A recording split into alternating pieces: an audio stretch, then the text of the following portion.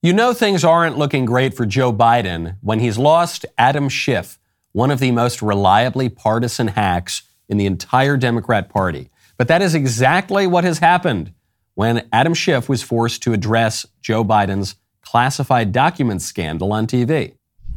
Congressman Schiff, you were on this show just after Attorney General Garland appointed a special counsel in the case of the Trump documents. You said it was the right move. Do you feel the same way about this special counsel? I do think it's the right move. The Attorney General has to make sure that not only is justice evenly applied, but the appearances of justice are also satisfactory to the public. And here, I don't think he had any choice but to appoint a special counsel. And I think that special counsel will do the proper assessment. I still would like to see Congress do its own assessment of and receive an assessment from the intelligence community of whether there was an exposure to others of these documents, whether there was harm to national security in the case of either set of documents with either president. But yes, I think the special counsel was appropriately appointed. Jonathan, if I could also, though, because my state is still trying to dig out from these terrible storms, I want to thank the president for making an emergency declaration. I love that bit at the end. John, I'd really love an opportunity to compliment Joe Biden so he doesn't totally hate me.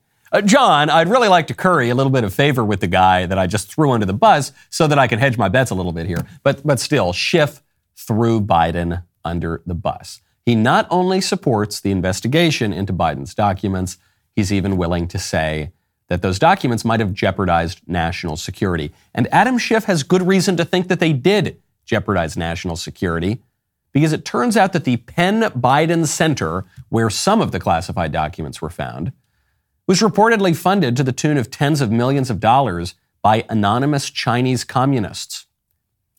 Some questions come up. Did the donors maybe get a tour of the facility? Did those anonymous Chinese donors maybe get a peek at some of those documents? I don't know. I'm not saying they did, just asking questions here. Why did the Chinese fund the center at all? Why did they keep their names hidden? How are they even allowed to keep their names hidden when we know that age-old political rule, a rule that Joe Biden's career has made especially clear, that he who pays the piper calls the tune?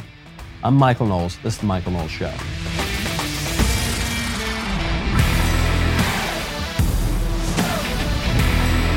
Welcome back to the show. My favorite comment from a video we put up over the weekend. This is the woke commercials ad reacting to the pro-trans woke commercials, trying to guess which product they're actually selling. My favorite comment's from Robert Creighton, who says, "I'm trans.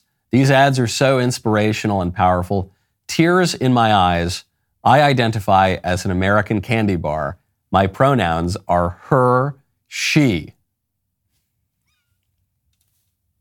I lolled when I read it. I can't, it's good. I'm a sucker for a good pun, okay? Especially as our culture gets so crazy. I like laughing at the culture. And when things spin out of control, you're probably going to want a reliable asset. That's why you got to check out Birch Gold. Right now, text Knowles to 989898. The current administration's New Year's goals are to tax, spend, and turn a blind eye to inflation.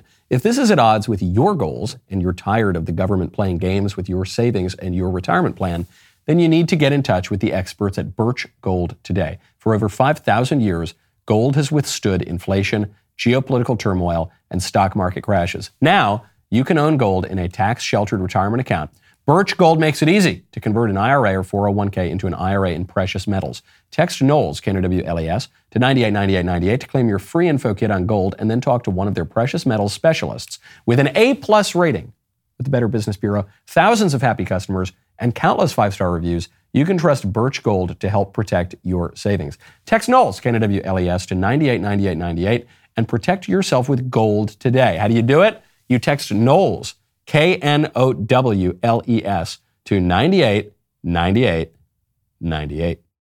The Penn Biden Center, that's the fake think tank that Joe Biden established after he left the vice presidency. It seems to have taken a lot of money from the Chinese. We don't know what the exact numbers are, but here's what we know.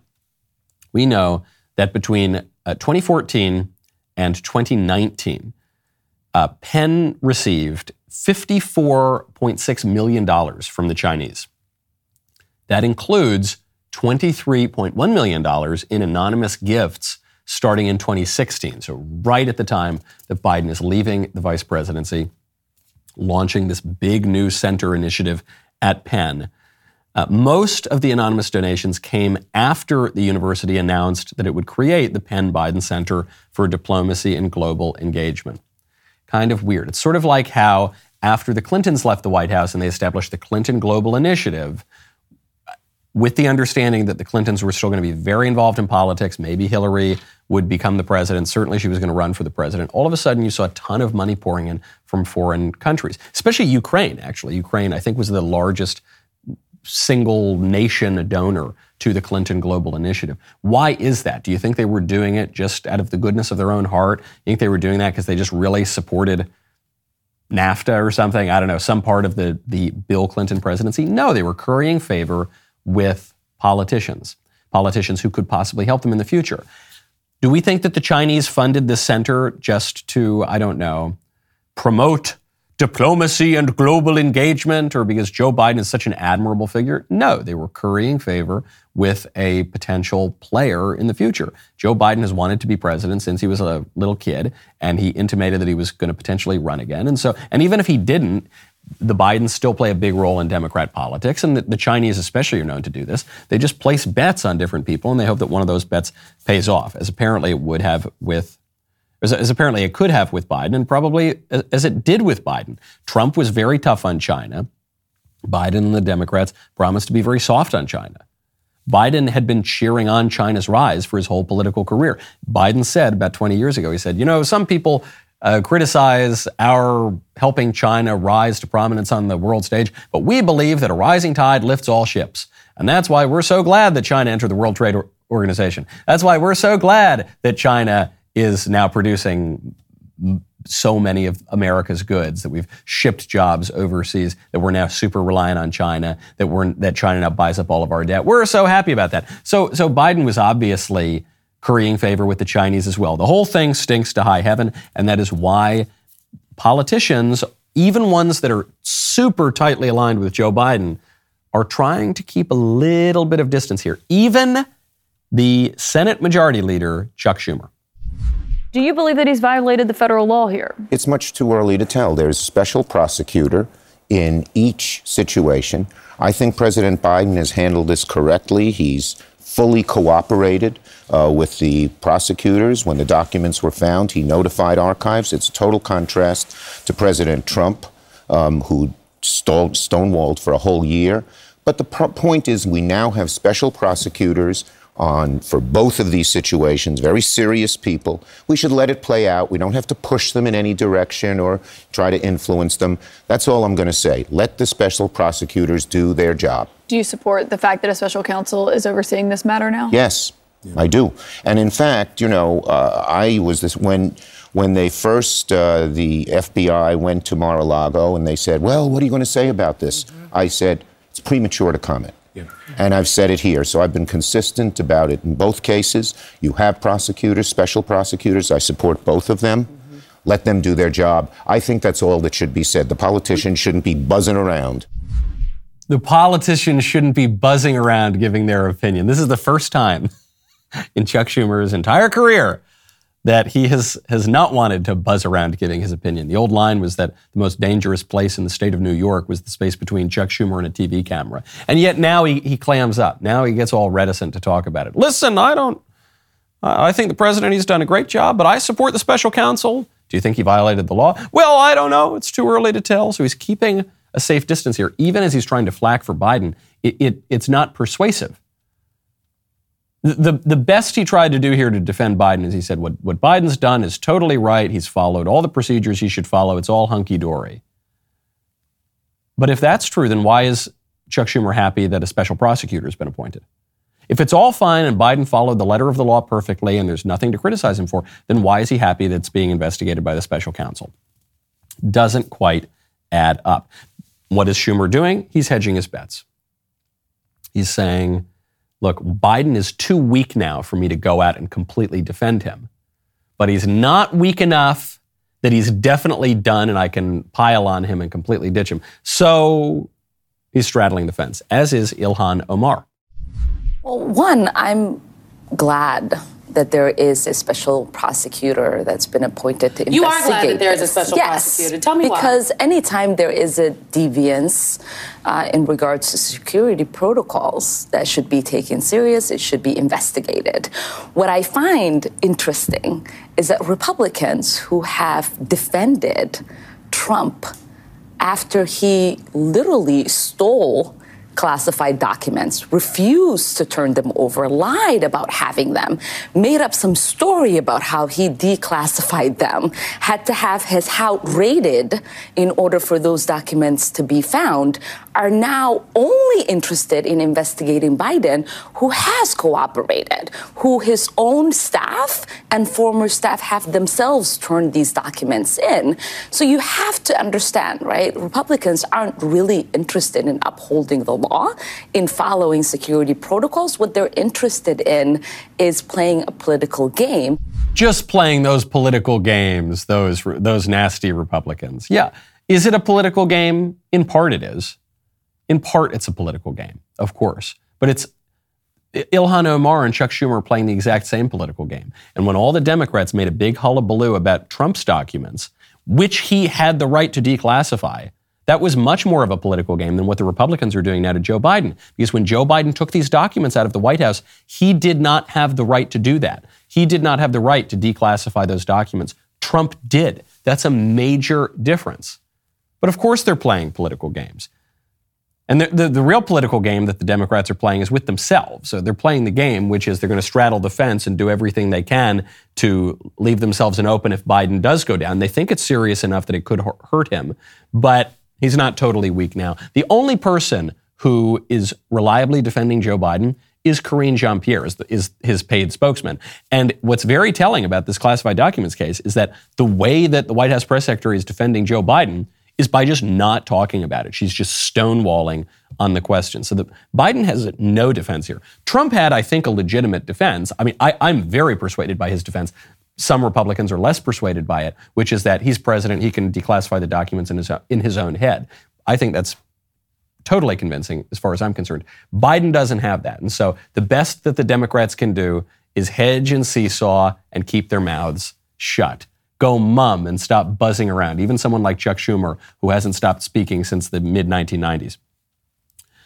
Now, speaking of Joe Biden, he makes some pretty weird claims, and he's not the most reliable guy, and he's been one of the most notorious liars in American politics since at least the 1980s.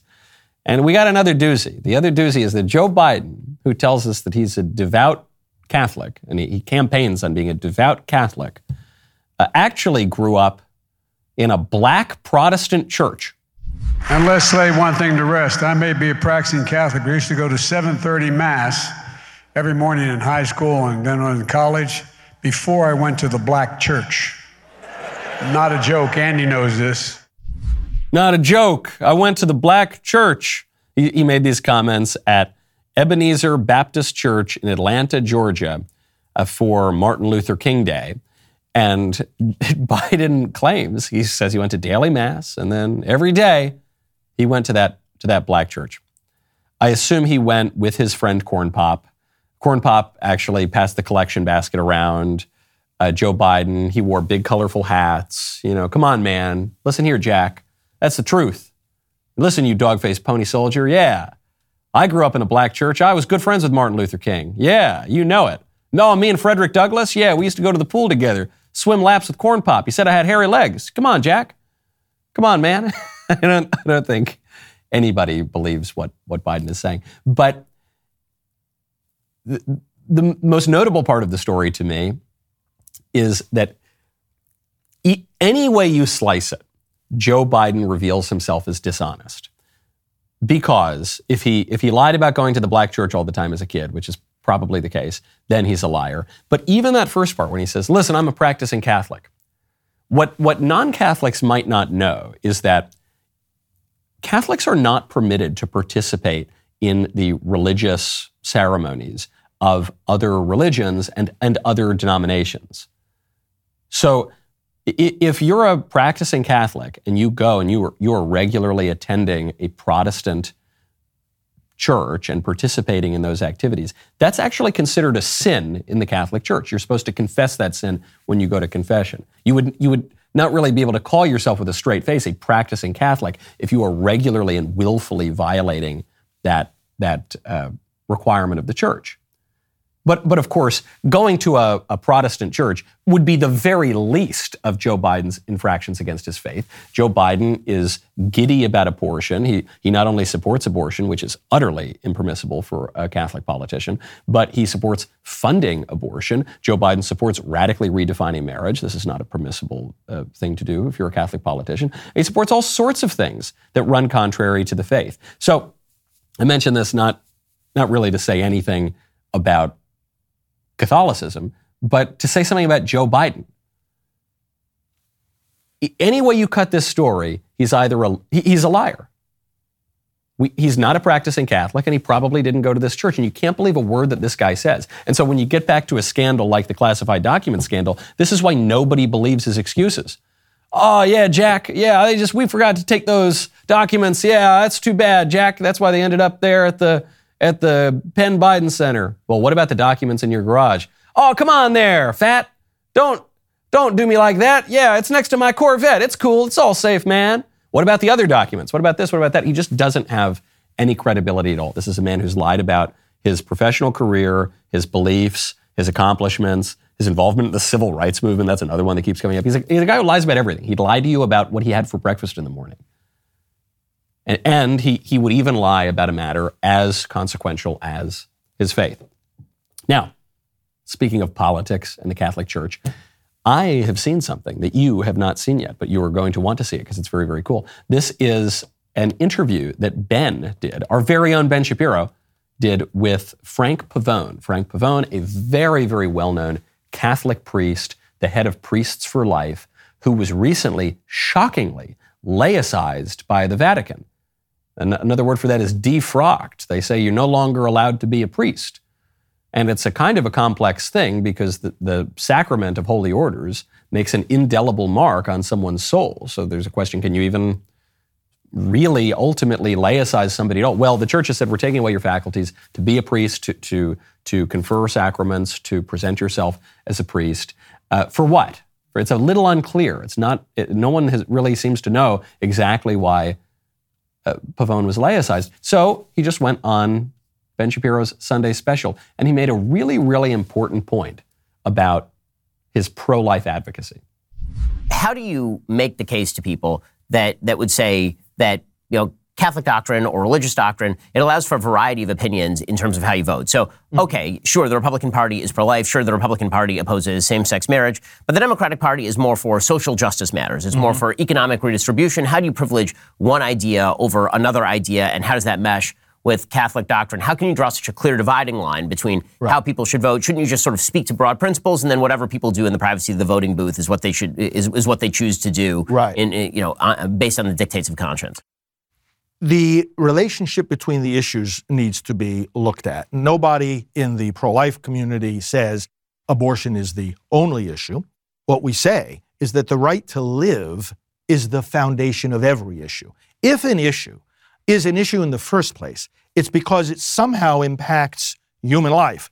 Why are we concerned about poverty? Well, people have a right to food, clothing, and shelter. Why? Because they have a right to live. Why am I concerned about unemployment? Well, people have a right to make a living. Why? Because they have a right to live. Protection from terrorism. You can go down the list, and it's like, okay, the value of life is obviously at the core of every issue. Such an important point that conservatives don't make nearly as much as we should. Life is not merely one issue among many. Life is the foundational right. If we are to have any rights at all, we have to have the right from life, on which all of the other rights rely. Declaration of Independence says we have rights to life, liberty, and the pursuit of happiness. Life is obviously the most important. If any of those are rights, life has to be the most important, because you can't have liberty without life. You can't pursue happiness if you don't have life. And so when someone like Joe Biden comes out and he says, "Well, listen, I'm practicing Catholic, but I don't believe in the right to life." Well, you're saying, okay, I don't believe in any rights at all. Then I don't believe in the most basic right of all of them. And so there's been some speculation. Again, we don't know why Pavone was laicized. I want to call him Father Pavone. I guess I'm not supposed to call him Father Pavone anymore. It feels kind of weird to call him Mr. Pavone. But in any case, he was laicized, some speculate, because of his pro-life advocacy and because he was perhaps disobedient to his bishops and other people who may or may not have told him to calm down with all the pro-life stuff. Again, I don't know. This has not been a transparent matter. But what Pavone is saying is, I can't pipe down about this. This is a fundamental issue. There was one report that Pavone had refused to give absolution to unrepentant Democrats. And this was a big headline, sounds really shocking. The Sacrament of Confession is where Catholics go and they confess their sins, and the priest, deriving from Christ's conferring of the right to loose and to bind. Christ says, here is the power to forgive sins. What sins you forgive are forgiven, and what sins you retain are retained. And so what Pavone is saying is, I cannot absolve someone of their sins if they're not repentant. And the report was, again, I haven't heard him say this, but the report was that in some cases he wouldn't give absolution to people who say, vote for a Democrat, vote for some radically pro-abortion politician, and don't repent of that. Well, fair enough, it seems to me. If you're sorry, if you say, look, I supported abortion in the past and that was wrong and I'm sorry, please, I'm asking God's forgiveness, then you receive God's forgiveness. But if you don't, if you say, yeah, I support baby-killing politicians and yeah, I think it's totally great to support legal abortion and even taxpayer-funded abortion, okay, give me absolution. Pavone's saying, I can't do that because you're not repentant. A lot of the opposition to Pavone is he's too political. He's getting too involved in politics. Okay. I don't even really know what that means. Yes, we don't want to see priests, just chumming it up with one candidate or some other candidate or something. We want our priests to be doing something different than our politicians are doing. Sure, okay, I see all of that. But we're supposed to pretend now that our spiritual leaders have to remain neutral? There's no neutrality. We're in a spiritual war.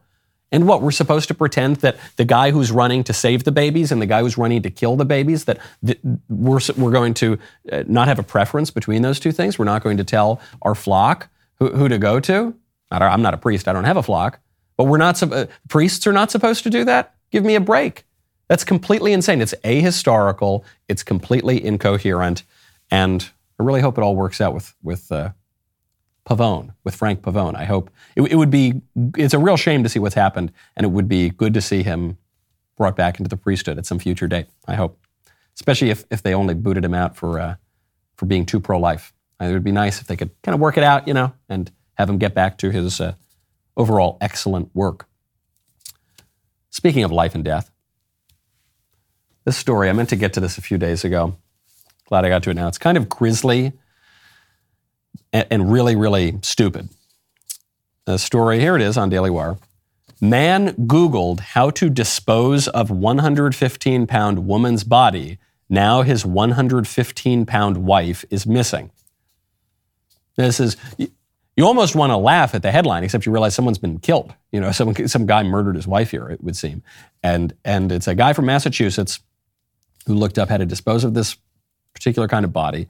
And then his wife was supposed to take a ride share to the airport in Boston for New Year's Day. There's no record. She took the ride share. She never boarded the plane. And then she was reported missing by her workplace and her husband. And then when law enforcement searched the guy's computer, it says, how do you dispose of a 115-pound woman's body? Not really sad story. Not the brightest criminal in the world, it would seem. I guess he's innocent until proven guilty, but not looking good. Not looking good for the husband.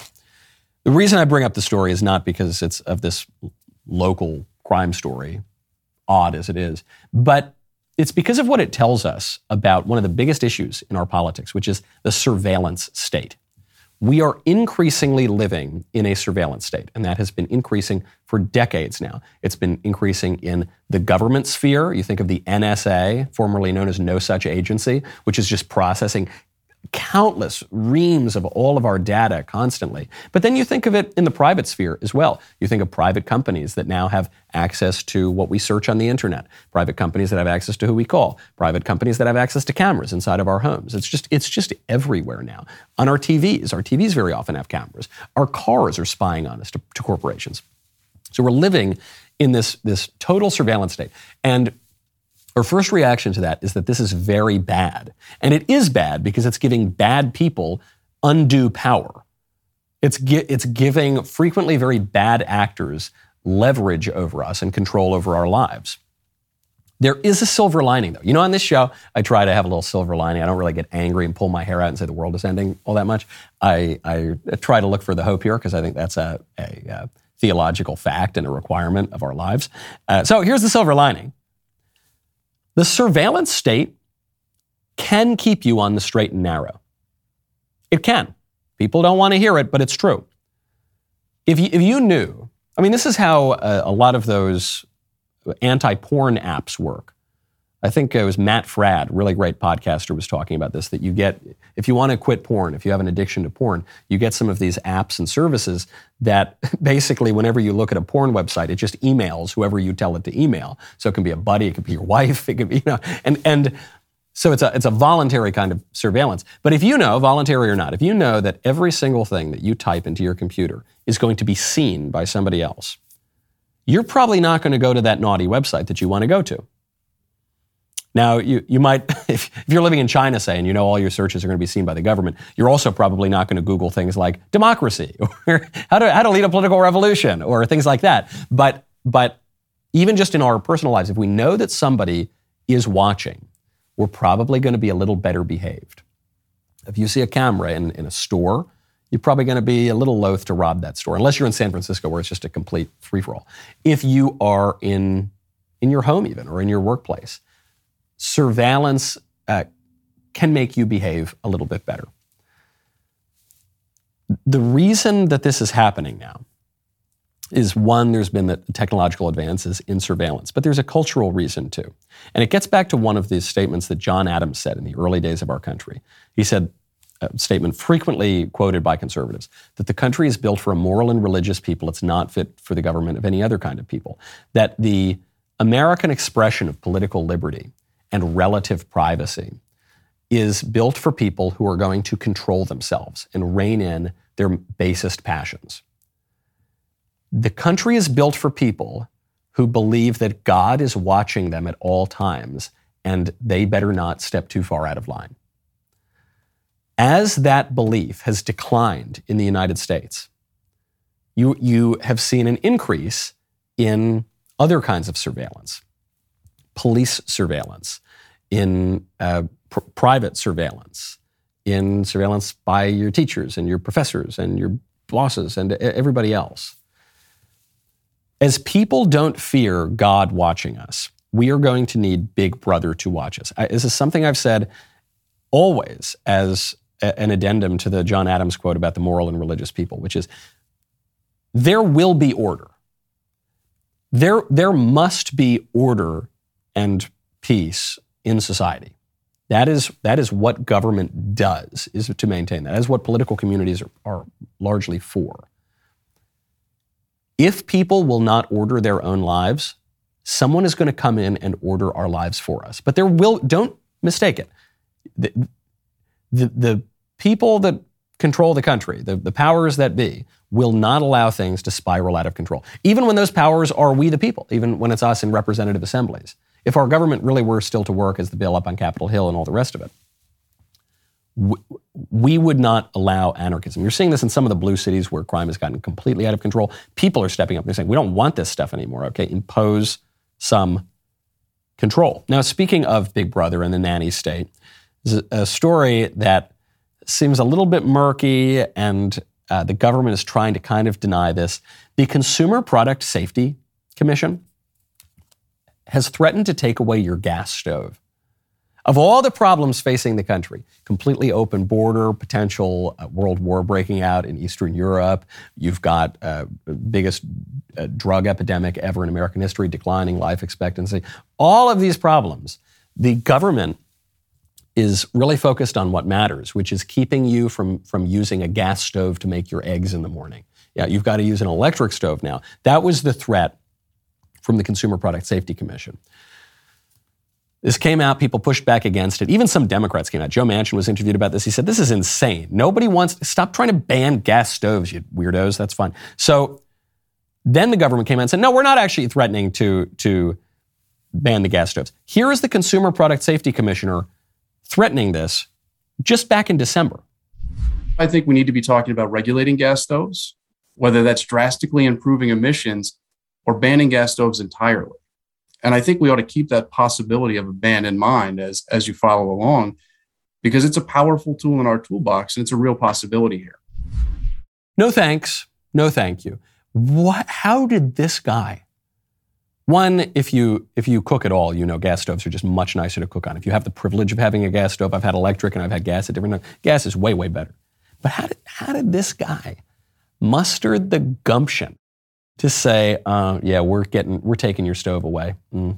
Yeah, why? Because I said so. Because I, some petty bureaucrat, said so. Because we have a culture now where we have infantilized ourselves and we've given up so much of our right and our spines and in some cases other body parts thanks to the transgender movement. We've given this away. We no longer have a clear vision of virtue and our rights and our place in society. We can't even defend, many people in this country can't even defend the most basic right in the society.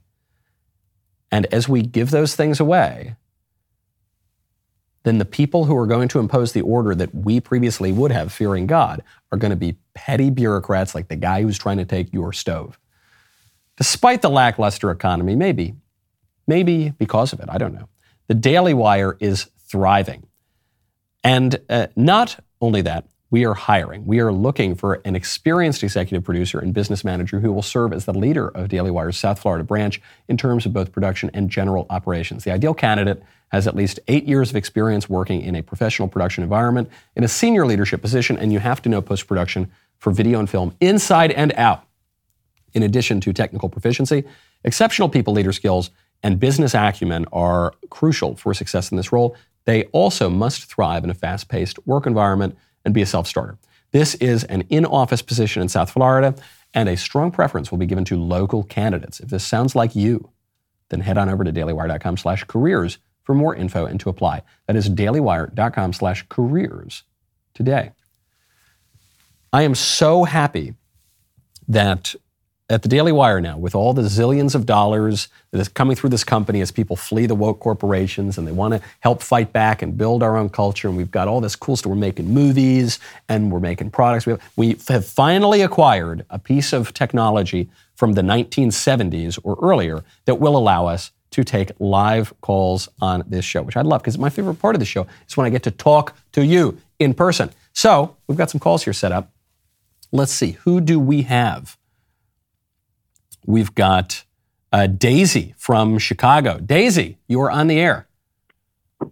Hey, Michael. Can you hear me? I can hear you. How can I help you? Wonderful. So I've been listening to your show for about a year now, and I wanted to press you on something. You've alluded in the past that you think people shouldn't be allowed to cross-dress in public. To me, and I suspect to pretty much everyone, there's a difference between a giant, burly dude in a pink miniskirt and stilettos than, say, a woman wearing a suit, or even a man wearing a woman's cardigan or women's skinny jeans. Technically, that all qualifies as cross-dressing, but clearly it's not all as disruptive to society. So my question is, do you really think it should be illegal or just discouraged? And if you think it should be illegal, how would you define cross-dressing? How would that be enforced? Really good question, Daisy. I think that in the case of skinny jeans should be illegal, not for cross-dressing just because they're a hideous offense against style, but that's a question, I guess, for another time. You make a great point, which is that the line between cross-dressing and avant-garde fashion can be a little bit blurry. I suppose that's true. Nevertheless, we can kind of know it when we see it, I think. I go back to Justice Potter Stewart, who was asked to define obscenity. We have laws still in this country against obscenity. We have through our whole nation's history. And the line between pornography and art can be a little bit blurry in the way that you're describing fashion. Nevertheless, Justice Stewart said, I may not be able to give you a perfectly precise description and definition of the difference, but we know it when we see it, and I think that's true. So, this would involve a prudential judgment call on the part of the authorities, but so does all law enforcement. Even the most ardent positivist who believes that the letter of the law is exactly what should govern us wouldn't argue that there is no judgment, personal judgment, that's involved in handing down court decisions and in enforcing the law. So we're going to have that anyway. Politics is a human endeavor, and so I trust that as people can distinguish between art and obscenity in 99% of cases, we probably could in the case of cross-dressing. And then I would err on the side of caution, obviously. You want to err on the side of not being too overbearing. But I think right now we're erring on completely the other side. We're just throwing our standards and norms completely out the window, and we're pretending that there's some constitutional right for a weirdo to cross-dress and jiggle around for kids at the library. Is your objection to this idea of not of passing new cross-dressing laws, but really just bringing back old ones? I mean, we had laws against cross-dressing, including in San Francisco, for a lot of our country's history. Is your objection that people have a right to cross-dress, the stilettos and the feather boa and all the rest of it? Or is your objection that it's just, as a practical matter, it would be too hard to enforce? Yeah, it's not so much as I think people have a right. It just seems like if we tried to bring in some sort of cross-dressing laws, it would be probably it wouldn't be practical. Yeah, fair enough. I mean, because your objection at least is not based on, I think, what a lot of people mistakenly hold as this extreme individualism that says we have the right to do whatever we want or something. I mean, that is nowhere found in America's history or form of government. So your objection is really just that you don't trust the government to get this done because they're basically incompetent. And I share, I think, your suspicion of the government. However, we do have to have laws, and so we do. The government, incompetent as it is, we do rely on the government to maintain order and to execute justice. And so in this case, a lot of the reason people write it off is they say, well, it's sort of a trivial issue. Who cares if some weirdo wants to wear a miniskirt and walk around New York City? And I'm sympathetic to that argument. It's just, my answer to it is, who cares? The libs care. The left has really, really been pushing this. They put a lot of time and energy and money into normalizing this kind of stuff. And I think they're doing it because they recognize that cultural issues really do matter. It's not just fights over the tax rate that affect politics, but it's these little cultural things that if you're able to change the way people dress, the way people view men and women, the way people are educated, the way the culture talks about its own citizens. If you're able to change all of that in a kind of subtle way, then without passing a single law or only minor kind of regulations, you have ultimately changed the culture. And so I'm skeptical of the government. I just think it's a fight that we have to engage in, and we got to go to war with the army that we got. Really, really good question though, Daisy. Thank you for calling in. Okay, let's turn now to Aaron in the great Commonwealth of Virginia. Hello, Aaron. Hi, Michael. How can I help you? So I just wanted to let you know I'm also an Italian Catholic, so I love listening to your show. But my question is about working in the public school system. So I currently work at an elementary school that's really conservative, and I'm lucky, but I'm finishing my degree in hopes of being a middle school math teacher. So I'm wondering what advice you have for how to work in the public school system and not agree with or support their woke agenda. I would recommend that you be wise as a serpent and innocent as a dove. And depending on where you are, if you're in Virginia, there's a good shot that you're going to be in a pretty lib school system. If you were in Tennessee or Texas, your odds of being in a conservative school system would be a lot higher. I'm not necessarily suggesting that you retreat from that fight, but I would recommend, one, you know what you think, and you know what your lines are, and okay, you'll keep your mouth shut when in the teacher's break room they're talking about how terrible Trump is or whatever, and you say, okay, this is not worth my time to pick this fight. But you are going to speak up when they tell you you've got to refer to one of your 12-year-old male students as she. You say, that's a line I'm not going to cross. If I were a teacher, that would be a line that I would not cross. I would not allow the school to force me to lie, and to lie about an issue that is fundamental to human nature, and a lie that will really end up damaging the poorer students who are being exposed to it. So I'd know what your lines are, and then I would recommend having a backup plan is the other thing, because you know that you're going into the lion's den if you're working in a woke public school these days. And I think it's admirable that you're going in anyway, and I think education's obviously a very important thing. I remain close with many of my teachers. In fact, I keep up with my kindergarten teacher, so I think that's a wonderful thing, and you could be a real lifeline for conservatives and sane people and Sicilians and Catholics at the school. So that's all wonderful. But you ought to have a backup plan, because you're going in knowing that you face greater risk to your employment than the other people who are going in there. And so you should go in with your eyes wide open and not be caught unawares when the libs try to, tar and feather you for saying that boys are boys and girls are girls. Best of luck. I hope you do wonderful things and subvert all of the wokeness in whichever school you end up in. Okay, let's turn now to Ozzyot. It's an interesting name, from Minnesota. Am I pronouncing that correctly, Ozzyot? Hi, Michael. No, it's not. It took my husband 3 years to learn how to pronounce my name. How do I do it? Asiyat. Asiyat. Yeah, that's all right. correct. I'll keep trying. It might take me 3 years, but that's okay. How can I help you?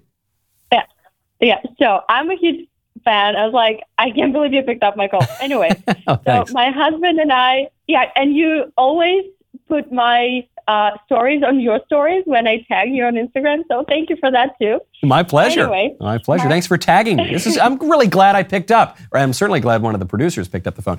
So what's going on in Minnesota? Yeah. Oh, it's really cold, and I really hate it because I was born in southern Russia, and I hate cold. And that's what my question is about. So my husband and I are looking at moving from Minnesota to Tennessee. We are both young entrepreneurs and want to hear your thoughts about people and life in Tennessee. So what do you like the most about living there?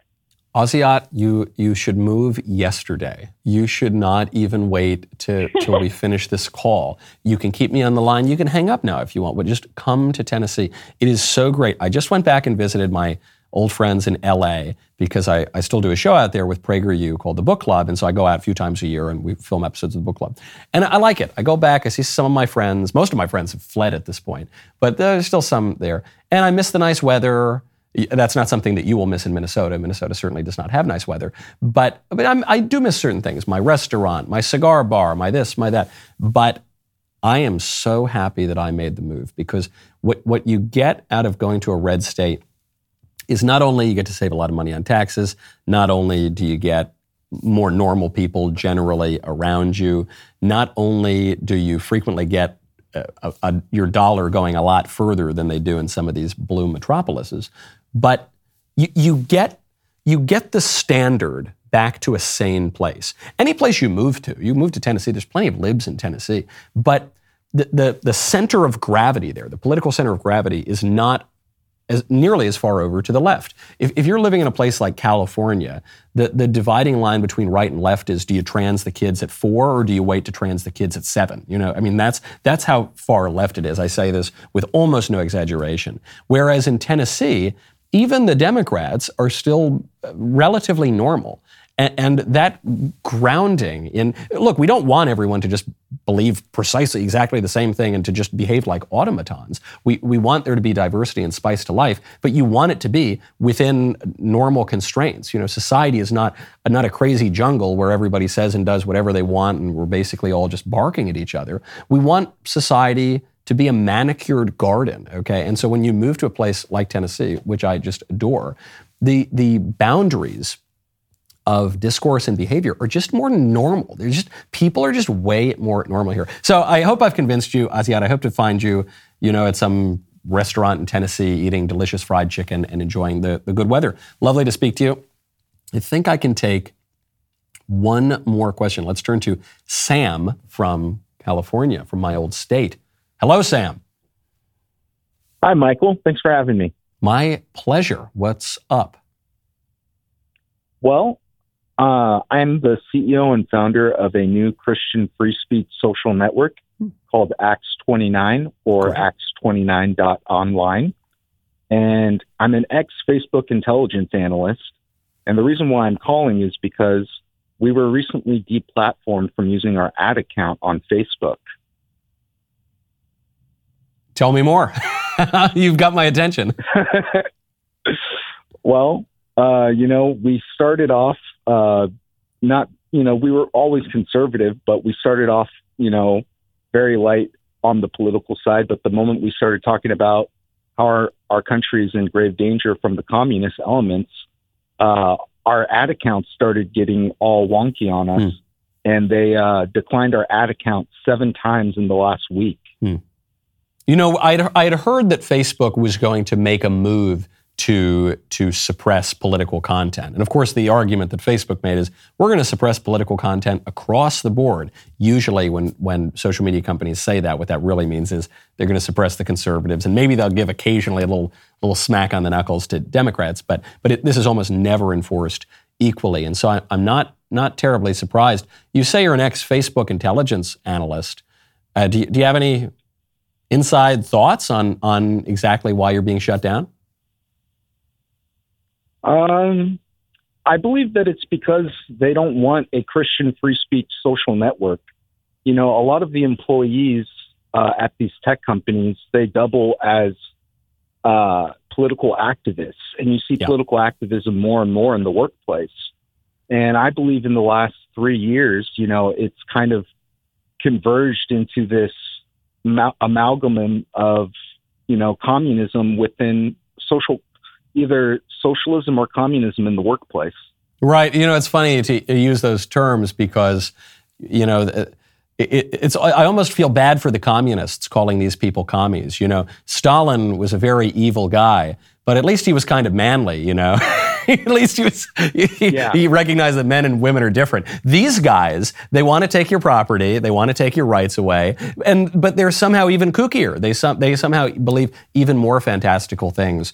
I wish you the best of luck. I'm not surprised. Facebook did show its hand by saying we're going to suppress political content, but the only way that we're going to do very much about this at this point, now that the big tech companies have achieved critical mass through fraud in many cases, saying that you're signing up for one service when in fact they're going to provide you a different kind of a service, and by exploiting legal loopholes that give them protections, they've now got a critical mass, and so you're not going to succeed by just going out there and building your own Facebook. We're going to succeed by wielding the political order. But the really important point here is that in a political order, in self-government, in a republic, if a private or semi-private entity controls the public square, they control the whole political order. And you and I in America, we still have rights to come out there and wield our political power and say, no, we're not going to give away the public square. We're not going to give away the country to woke wackos in Silicon Valley. Thank you for calling in. That's our show. I'm Michael Knowles. This is The Michael Knowles Show. We will see you